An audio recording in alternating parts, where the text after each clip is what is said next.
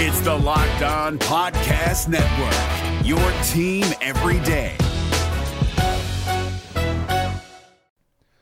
The Locked On NBA Fantasy Minute is presented by PrizePicks. PrizePicks is the most fun you can have playing daily fantasy basketball and winning up to 25 times your money. Go to prizepicks.com/LockedOnNBA and use the code LockedOnNBA for a first deposit match up to $100. We are very much in the thick of the fantasy basketball playoffs. You might be starting it this week. You might be already in it. It might be a week away. And at this point of the year, with only 5 weeks left in the entire regular season, playing the schedule is the most important thing. So this week, the Minnesota Timberwolves and the Los Angeles Lakers play 2 games only. So any fringe players you have from those teams, even guys, yes, like Kyle Anderson replacing Karl Anthony Towns, that's not worth it with 2 games on. You need to be stacking extra games, and you need to be looking at the teams with 4 games. You need to be looking at teams with games early in the week and then switching them out for teams with more games later in the week. Get more games in, play the schedule, be cutthroat with injuries, and get players in to get yourself success for fantasy basketball.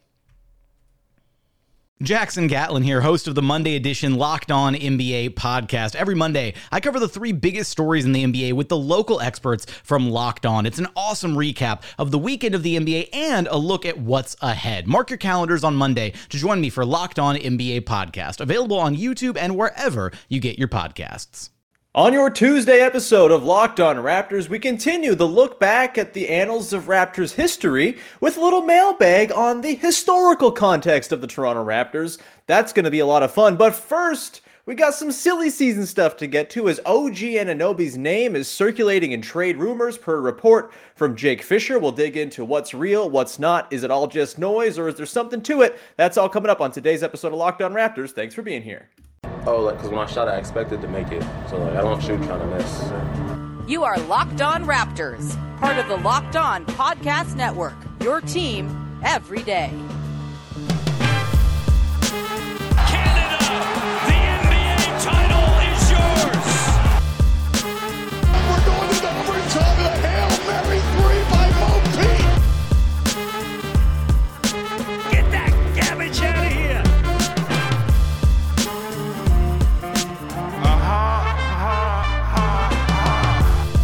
Hey, what's going on? Welcome to episode number 1187 of Locked On Raptors for Tuesday? Yeah, Tuesday, May the 31st. I'm your host, Sean Woodley of RaptorsHQ.com. You can find me on Twitter as always, at WoodleySean. You can find the show at Locked On Raptors, where you can find links to every single episode of the podcast. You can also find the podcast for free on all your favorite podcast apps. So you can subscribe, follow, rate, review over there. And you can go to YouTube and subscribe to the show for free there as well. Up to nearly 2,050 subs. It's been wonderful. We've had a great surge of subs lately. So thank you if you have joined the crew over there. If you have not yet, it's time to do so, baby. It's just a quick little press a button, a big red subscribe button, and then you are forever part of the Locked On Raptors YouTube family.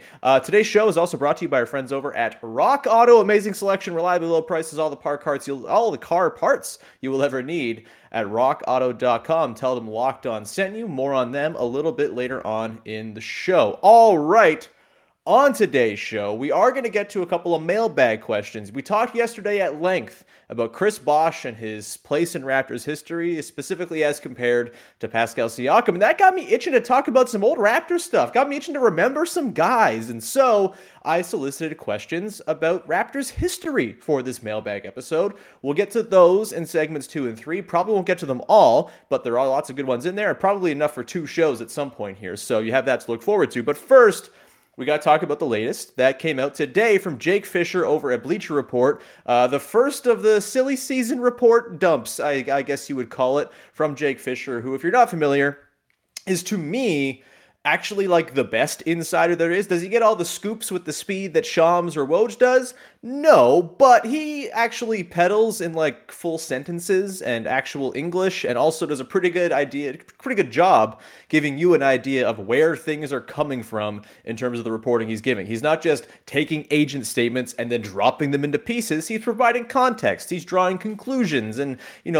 trying to connect the dots for you in a way that you don't get from most of the insiders. So I appreciate that about Jake Fisher, the most acceptable of all the NBA insiders. And so when he reports something, you gotta listen to it at least, because he's very plugged in. There's no doubt about that. And he had a report today on Bleacher Report with the headline, latest NBA offseason intel, does OG Anunoby want out of Toronto?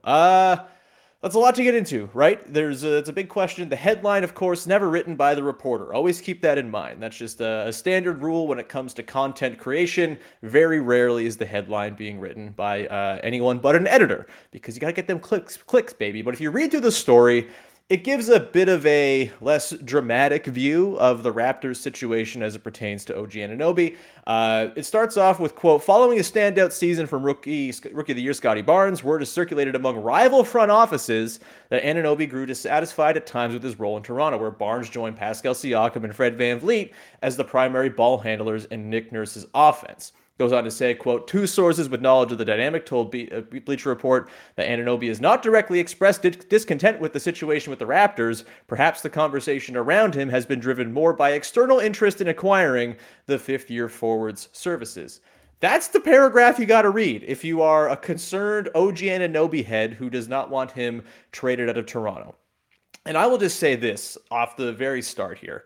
I don't think OG is getting traded this summer, but if he is getting traded, it's going to be in a move for a player of a stature that makes it so you don't really miss OG Anunoby all that much. They're not going to trade OG Anunoby for depth pieces. They're not going to trade him for a couple of extra guys to throw into the bench or whatever. That's not what the Raptors are in the business of. They're not here to trade good players for worse players. They've never really done that, and it would be silly to do that for a guy like OG, who rightfully is going to command a pretty substantial asking price.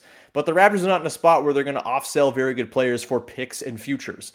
They don't need to do that right now. They have two in their prime stars at 28 and 20, or 28 and 28. Yeah, both Siakam and Fred are both 28. They have Scotty Barnes obviously emerging into whatever he's going to be. There's no need for the Raptors to go and sell off pieces right now, when in theory, their competitive window could begin as early as next season. Not to say they're going to contend for a title next year, but they could certainly be one of the 4 or 5 best teams in the Eastern Conference, and I would not bat an eye at that. And so, yeah, it's troubling to hear the reporting that, oh, maybe OG's disgruntled or whatever. But again, let's go back to these very important statements here. Quote, word has circulated among rival front offices that Anunoby grew dissatisfied at times in his role with his role in Toronto.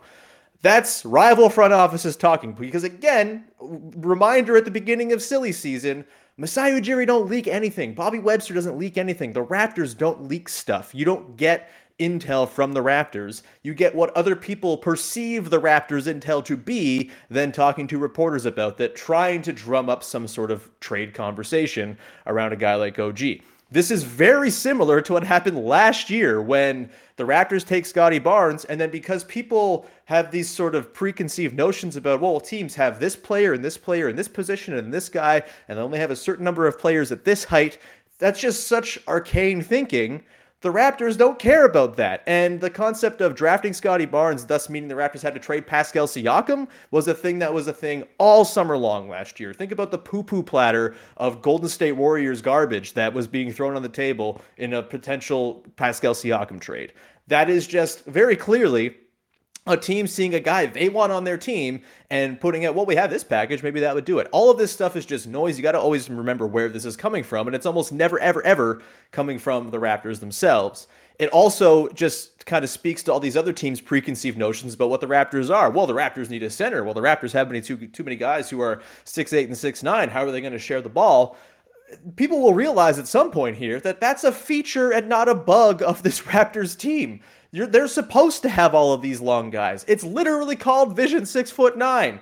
I don't know who coined it. Maybe I did. I have no idea. But it's been what we've talked about all season long. That's the whole point, is to get more guys who are the size of OG and the rest. And so the sort of very simple-minded thinking of, well, they got so many guys who are 6'8" or 6'9", they must have to trade one of them. That's just not how it works. And that, to me, is kind of what this reeks of, very similar to the Pascal Siakam conversations last year. And as Jake Fisher goes on to note, two sources with knowledge of the dynamic told Bleacher Report that Anunoby has not directly expressed discontent with his situation with the Raptors, and that the conversation is perhaps being driven around him by more external interest from other teams. Because if you're another team and you look at this really good 6'8" wing who hits 40% of his threes and is one of the best defenders alive, who makes $18 million a year, yeah, you probably would be interested in him. Otherwise, you're terrible at your job. So again, it's other teams fawning over a guy who they wish they could have on their roster.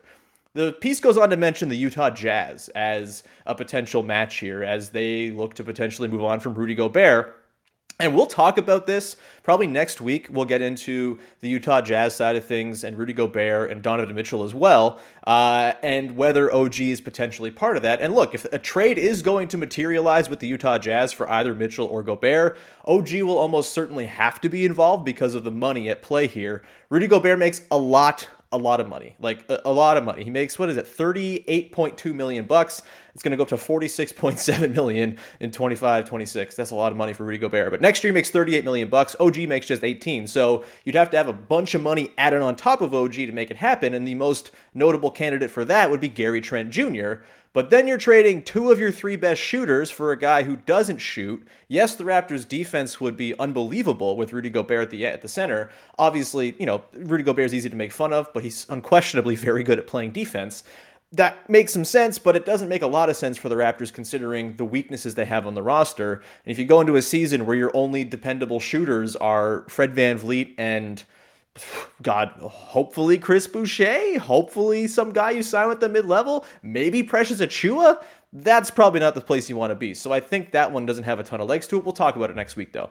Either way, the Blazers come up as a team as well, with Josh Hart kind of being thrown around. He makes $13 million next year if the Blazers guarantee it. They, of course, have the 7th pick in the draft. You could maybe talk me into like Hart and the 7th pick and some other stuff being at least a reasonable package for OG. But ultimately, like I said, you're not getting a player better than OG. I don't think you're trading OG. OG is part of something bigger, not something where you're dispersing different parts around your roster. Even though the 7th overall pick might be nice, I don't really see that being a thing the Raptors are going to go for when they have OG already, like, oh, the 7th overall pick. Maybe he's as good as OG one day. OG is that guy right now. He's one of the 10 best players drafted in that draft he came out of. And that's a pretty good draft. So I would not be too concerned about that Blazers rumor either. So again, just kind of in short, all of this stuff is noise, and it is noise you expect in the offseason, especially when it comes to a team that doesn't leak a whole lot itself, and a team that has built itself, as I've talked about on this very show, has built itself into a position where they are obviously positioning themselves to strike if an opportunity comes to trade for a star. Donovan Mitchell might be that guy to address their creation problems and really give Pascal and Scottie that extra burst of scoring around them to really make it all work together. Maybe that's something that can be worked out with OG as the piece going the other way. But again, the same money concerns come into place because Donovan Mitchell makes a lot of scratch as well. And so I'm not really reading too much into this Jake Fisher report. Even Jake Fisher himself says it's probably other teams just posturing and projecting their own desires and wants onto a guy who is obviously very good, and it's easy to see where he might not be the sort of piece that fits in with the Raptors because of the way they build their team. But if you kind of know what the team is doing and understand their vision and the idea that they want to have as many guys who are like OG as possible, it makes me a lot less compelled by this rumor. Unless there's some trade out there where OG is getting a return of an actual star, again, a guy who's going to make it so you don't miss OG, which is a very short list of players, I don't think you have to worry too much about OG Anunoby getting dealt this offseason. And with that, I'm going to leave that behind for now,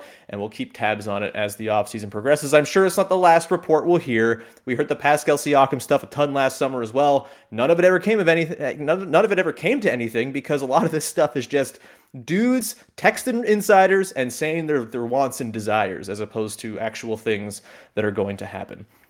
OG's under contract for like 3 more years as well, so I wouldn't worry about it. Anyway, with that, we will carry forward, and we're going to answer some mailbag questions on Raptors history, baby. Again, yesterday we talked about Chris Bosh and Pascal Siakam. If you haven't checked that one out yet, I would go and do it because it's a lot of fun, but we'll get into some historical stuff. We'll talk about where things went wrong in the Brian Colangelo era. There's a great question about who the most Canadian, non-Canadian Raptor is of all time, and we've got some other good ones in there as well, which we will get to coming up in just 1 second. But first, I want to tell you about our friends over at Prize Picks, who are making daily fantasy easy, which is a wonderful thing. You pick 2 to 5 players on Prize Picks, and it's just an over-under on their projections. You can win up to 10 times on any entry, and it's just you against the projected numbers the way it should be in daily fantasy. There's no shadow expert behind a screen putting together a lineup you haven't seen before. It's just the projections, and then it's you and them. Winner takes all. Entries can be made in 60 seconds or less. It's that easy. Prize Picks is safe and offers fast withdrawals. You can use the award-winning app on both the App Store and Google Play,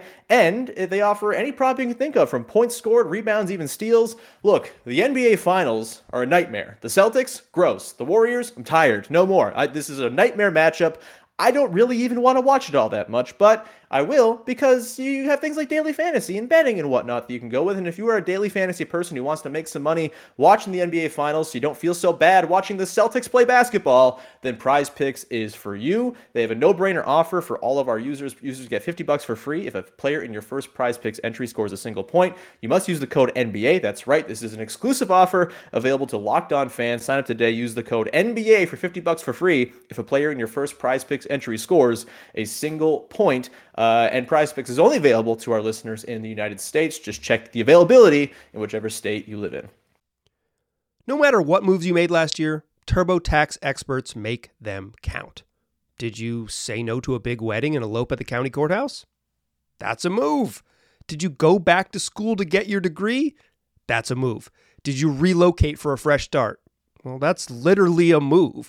Maybe you moved into a houseboat instead of a house, or switched gears from rideshare driving to video game streaming. Or you rode the stock market to the moon and back. TurboTax experts make all your moves count, getting you every credit and deduction you deserve. They'll file with 100% accuracy and get you your max refund guaranteed. So, switch to TurboTax. Make your moves. They'll make them count. See guarantee details at turbotax.com/guarantees. Experts only available with TurboTax Live. All right, we continue on here with your first listen of the day on Locked On Raptors. Moving now away from the trade stuff. We had to leave with the big stuff, of course. That's just the way it works, the way of the world. But we do have some excellent mailbag questions that came in. I put out the call for historically themed Raptors mailbag questions because I had a lot of fun talking about Chris Bosh yesterday. It was a really, really good time. So let's dig in now, shall we, to some very good questions. This one here comes from Pascal Propaganda, one of our faves here at the podcast, and one of the foremost Pascal Siakam propagandists, of course. I would argue the foremost. The question is, what past Raptors role player best demonstrates the values of Vision 6'9"? I submit Jamario Moon for consideration. Very good question, and lots of guys to dig into here, although maybe not as many as you'd think, because the Raptors have historically not been a team, at least in its darker ages, in sort of the aughts into about 2013, were never really known for their defense. It was like never really a calling card. I think it was until Dwayne Casey took over that the Raptors had like their first ever top 5 defensive finish in the NBA, something crazy like that. It's never really been that much of a calling card, but I do think Jamario Moon's a fun one, very athletic, cool dunks and all of that. Truthfully, I don't think he was a good enough defender to really sort of get the time necessary under Nick Nurse. Maybe with some schooling in the principles, he would have some success, but I don't know if he really struck me as a great defender. For me, I think the guy that if you just dropped into this team right now would be so perfect is Doug Christie, one of the forgotten guys in Raptors history, former guest of this podcast, Doug Christie, from a couple years back. Still 12th in team history in win shares, which is nuts if he's still on the front page of Basketball Reference when you go to Raptors players or Raptors franchise index, which is awesome. Obviously, he was for a long time until Kyle Lowry passed him the leader in steals in Raptors history as well. He's now number 2. He's one of the best three-point shooters, most prolific three-point shooters in Raptors history as well. He sits right now 10th in three-point makes, and this is playing between 1996 and 2000. He averaged 14 a game. He averaged 4 assists, 4 boards. Like, he just kind of did a little bit of everything, and he's like 6'7", 6'6". Like, he was a large dude who could play any position, guard, probably 1 through 4 in today's NBA. I 100% think that Doug Christie, if you dropped him into this Raptors team with all that he does, would be just such a perfect fit. He would fix all the bench concerns if you swap him onto the bench. Maybe you move Gary Trent Jr. to the bench and you swap Doug Christie in as your starting 2 guard next to Fred. That would be a ton of fun. I think there's a lot to be done with Doug Christie, modern day Doug Christie on the Toronto Raptors. I mean, he was on some really good teams, man. He was on those fun-ass Kings teams, of course, as well. Yeah, Doug Christie to me is a kind of an all-timer. And not just because he was on this podcast, but because he was really, really good at basketball. Let's go. Next question here comes from Cameron Hilton. What would you rank as Masai's worst decision? Caboclo, Damari Carroll, Joseph for Prelsditch? Cameron, congratulations for pulling that one out of the hat. Worst decisions by Masai. You know, the Damari Carroll one is tough because in theory, it made a lot of sense. This was a team that needed some wing defense, needed some extra three-point shooting around Kyle and DeMar. And I thought on paper it made a lot of sense. It sucked because he got really hurt a whole lot, missed a ton of time. And I don't know if you can blame Masai Ujiri for signing a guy who then goes and gets hurt. Maybe they put too much stock into his time with the Hawks. Maybe they didn't put into, didn't take enough consideration into, okay, why was he so successful? Oh, it was because this team was just like perfectly engineered to take advantage of what Damari Carroll does well. That is all part of it. But I think you can't really blame Masai for the injuries that I think he had plantar fasciitis, had a knee thing. I think there were at times some concerns with like the medical staff and how they were dealing with Damari Carroll. I don't know if that's a Masai thing necessarily. And also keep in mind, this was the summer where everyone was getting paid, right? The cap goes up, or this might have been the year before the big cap spike when when Kevin Durant went to the Warriors. But the cap was going up at this point, and there was a lot of cap space out there, and the Raptors had a lot of money to burn. And in hindsight, $16 million a year on Damari Carroll doesn't actually sound all that crazy, but it sucked because the injuries fell apart. He did have some moments, right? Like he had the moments in the postseason when the Raptors went to the conference finals. He had some big games in there. He was part of some pretty fun, weird regular season wins as well. I always think back to that game just before the All-Star break in 2017 when Damari Carroll, I think, played in a lineup. I want to say it was with Jakob Poeltl and then the 3 guards, Corey Joseph, DeLon Wright, or maybe it was Fred VanVleet. God, it's all so. I think it was DeLon Wright and Kyle Lowry, and that 5-guard or 5-man lineup, very, very small,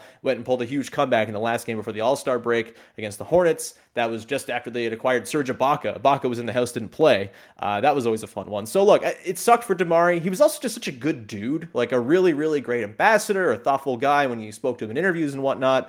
Thought he got a raw deal. So he's not, to me, Masai's worst call. And Bruno Caboclo, I think, made a lot of sense as like, oh yeah, that should be something that works and can be something that, down the line, you're happy you took the gamble on. Obviously, he was lusting hard after Giannis, a year after not getting Giannis and trading up like he wanted to in that 2013 draft. And so Caboclo was like, all right, maybe we can see if this works. It might have been a little ambitious, but ultimately didn't hurt the Raptors all that much. This was before they had really established their shadow core, so maybe it felt like it hurt more, but they so quickly filled in the roster with good draft picks that I think you give them a pass on the Bruno one.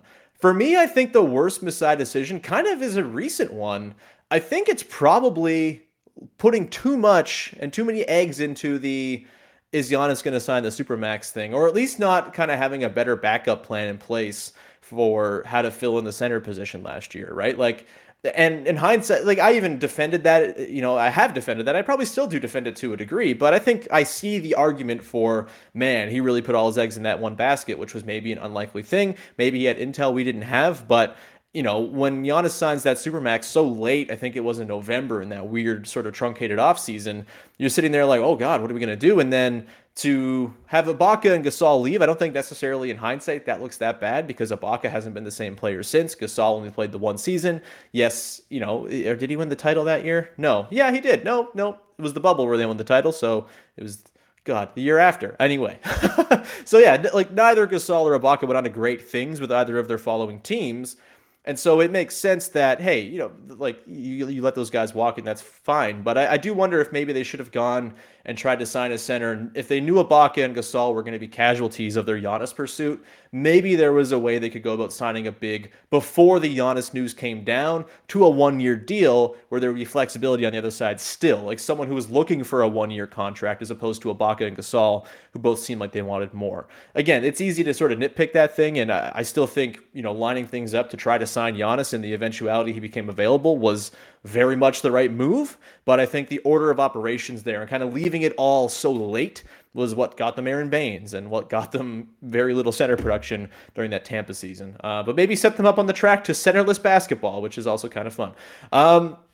We'll get to a couple more mailbag questions here on the other side, and we will round out the show. But before we do that, let me tell you about our friends over at rockauto.com, who are a wonderful place to keep you from having to spend all your money on car parts. No one wants to do that. Cars are expensive. Gas is through the damn roof. So save some money, would you? And when you have to replace something on your car, go to rockauto.com first to get the part for less than you're going to get it for at the mechanic. And you can bring it in and say, hey, sir, I have this. Put this in my car, please. And they will have to do it for you. That's how it works, baby.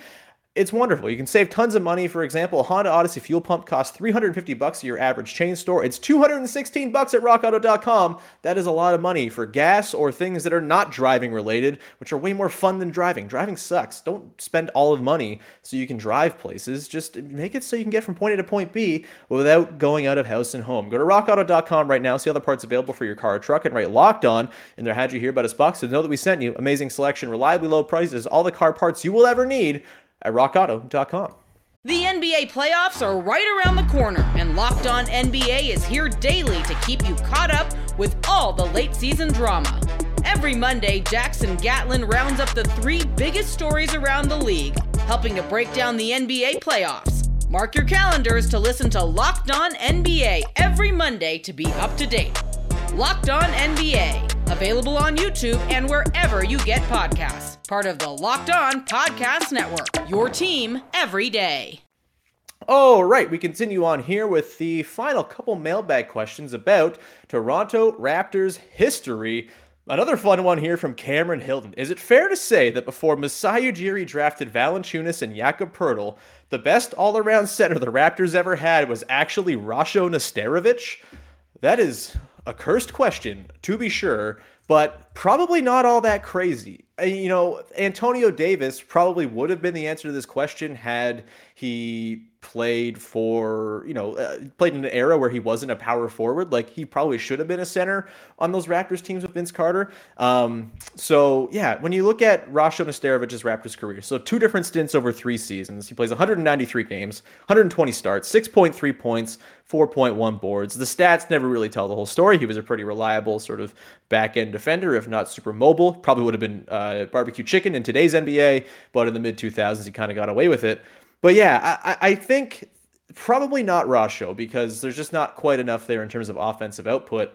I would say probably the best center they ever had before Valanciunas and Poeltl, and then obviously Gasol later, and Ibaka, would probably be, I guess there were moments where Chris Bosh played some center with Jermaine O'Neal on the team. So if you want to cheat and say Chris Bosh, sure. But if we're going pure centers, it's probably all the way back to Marcus Camby, man, which is wild and a little bit sad. But there's a lot of Pop So and Drum Moiso in between Marcus Camby and it's the present day where they have good centers, right? And Valanciunas, of course, was a really, really damn good one. There's a 13, 14 year window there where there's just not much in the way of anything outside of the brief moments where Bosh would play center or Bargnani would play center. God, that's horrible. Second straight day I've invoked Andre Bargnani playing at center on the podcast. Not cool. But yeah, it's probably Camby. That's a really dark and twisted question, Cameron, but thank you for sending it in. I'm sad now. Let's continue on here. This next question comes from Freddie Rivas, who asks, in your opinion, who is the fastest Raptor moving with the ball of all time? So without the ball, I would say rookie season Pascal Siakam with all those outlet passes was pretty awesome.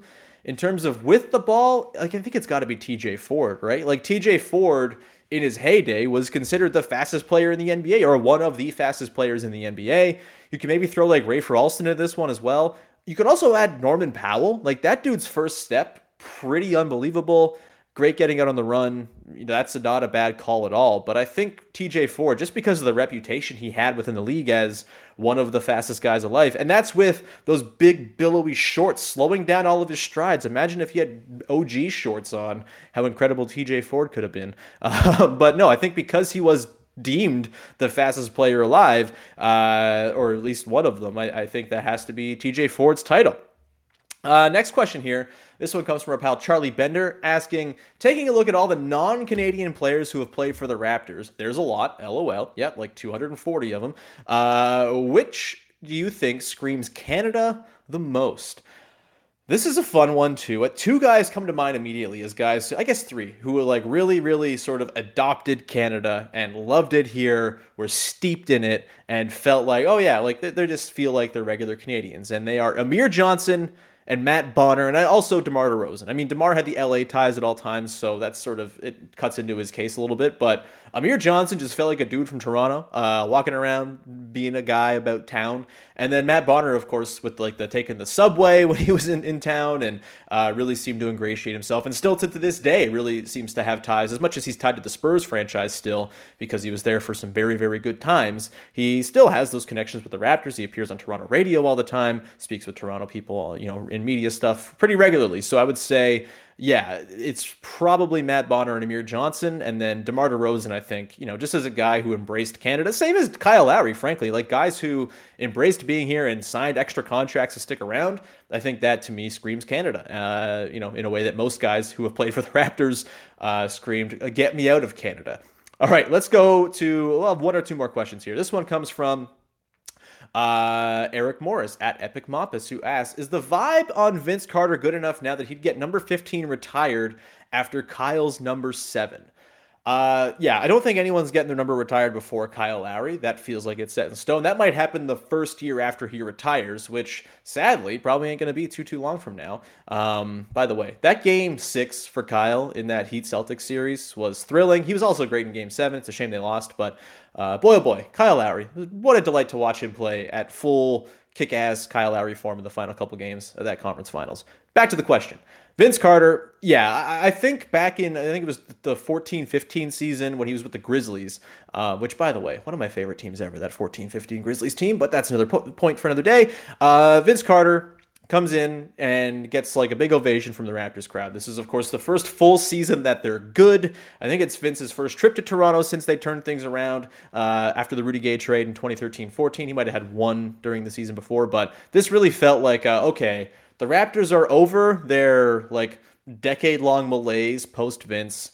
Things seem to be kind of clearing up. The franchise is in a good spot. They have DeMar, they have Kyle, they got Masai, they got Dwayne Casey. Things seem like they're in a pretty good spot. And there was a lot of appreciation going around that night, I remember in particular, for Vince Carter, as it should have been. Look, I totally understand people having a grudge against Vince Carter for how things ended with the Raptors, but also the Raptors were a nightmare. Very similar to the conversation we had yesterday about Chris Bosh and why we understood his reasons for wanting out. Would have understood Vince Carter's reasons for wanting out as well. Of course, he didn't have to go and like quit on the team literally and say he was going to stop dunking before getting traded. That certainly didn't help his trade value and certainly played into the fact that the Raptors got nothing for him. But I do think there is, enough that Vince did for the franchise. Like the franchise in many ways doesn't exist as it does today without Vince Carter. Hell, they might have been the same fate as the Grizzlies. Maybe the Canadian NBA experiment falls apart if Vince Carter doesn't come along. Maybe that's overstated. I don't know. But I still think there's enough there, enough distance from what happened, enough understanding that the Raptors were a horribly mismanaged team. Now that you've seen the Raptors with good management for a decade, it's really easy to see how poorly they were managed in the past, right? Just the comparison points are so wide apart that I think it's a little bit easier to process. Like, oh yeah, okay, 04-05, the Raptors were in a bad spot, and it makes some sense that Vince Carter would have wanted out, even if he could have handled it better. And maybe he never really fully apologized. I could see why people might have a grudge over that. But ultimately, I think the good that he did for the Raptors is far outweighed by, it far outweighs the bad in the way he left. And so, yeah, I would say for sure he should get retired. I would say maybe after DeMar as well. You go Kyle first, DeMar second, and then maybe you get Vincent after there. Although maybe DeMar still has enough years left that you don't want to just sit there with only one jersey up in the rafters for too long. But I do like the idea of Kyle and DeMar being the only two up there for a little bit before Vince goes up. Either way, I think Vince will get retired at some point, whether it's before DeMar or after DeMar, I don't know. But I think it's certainly the fence seems mended there enough that I think for sure he should get retired. And like, honor your history, man. I think most teams should retire more numbers. Like, actually care about the players who have played for you. Oh, you didn't win a title. Oh, good. Who cares? Support the guys who supported your team and were on your team and made it worth watching and fun to take in. With that, I think that's going to do it for today's episode. Thank you so much for tuning in. Thanks for all the wonderful questions. We'll get to some more, I'm sure, at some point on a light content day coming up here. But so it turns out OG Anunoby made me have to talk about off-season content. I guess it is off-season content. You know what I mean. The light fun, not at all about the actual present day stuff. Got cut short because OG had to be in some trade rumors today. So we had to address those. But hopefully I addressed those in a way that made you feel better about them. We'll see. And we'll keep an eye on that as we go forward. Of course, more coming up this week. Tomorrow, Brendan Clean from Locked On Suns is going to pop on the show. We're going to talk about DeAndre Ayton and whether or not there could be a match there. Maybe that's an OG trade destination. We'll get to that. I don't know if there's a totally clear vision there for getting Ayton to the Raptors, but it is an interesting one for sure that a lot of people want to hear about. So we'll talk about that with Brendan Clean, the lovely host of Locked On Suns, tomorrow.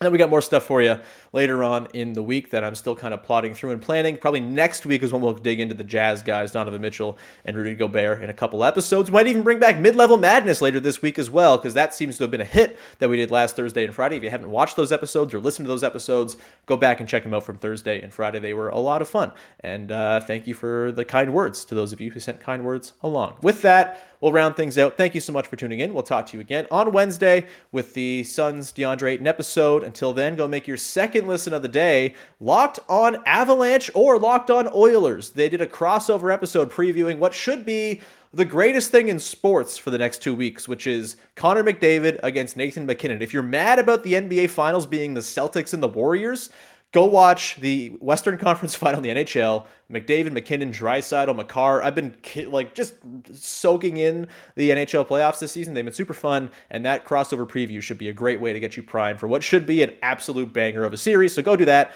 We will talk to you again tomorrow. Until then, have a good one, everybody. Bye-bye.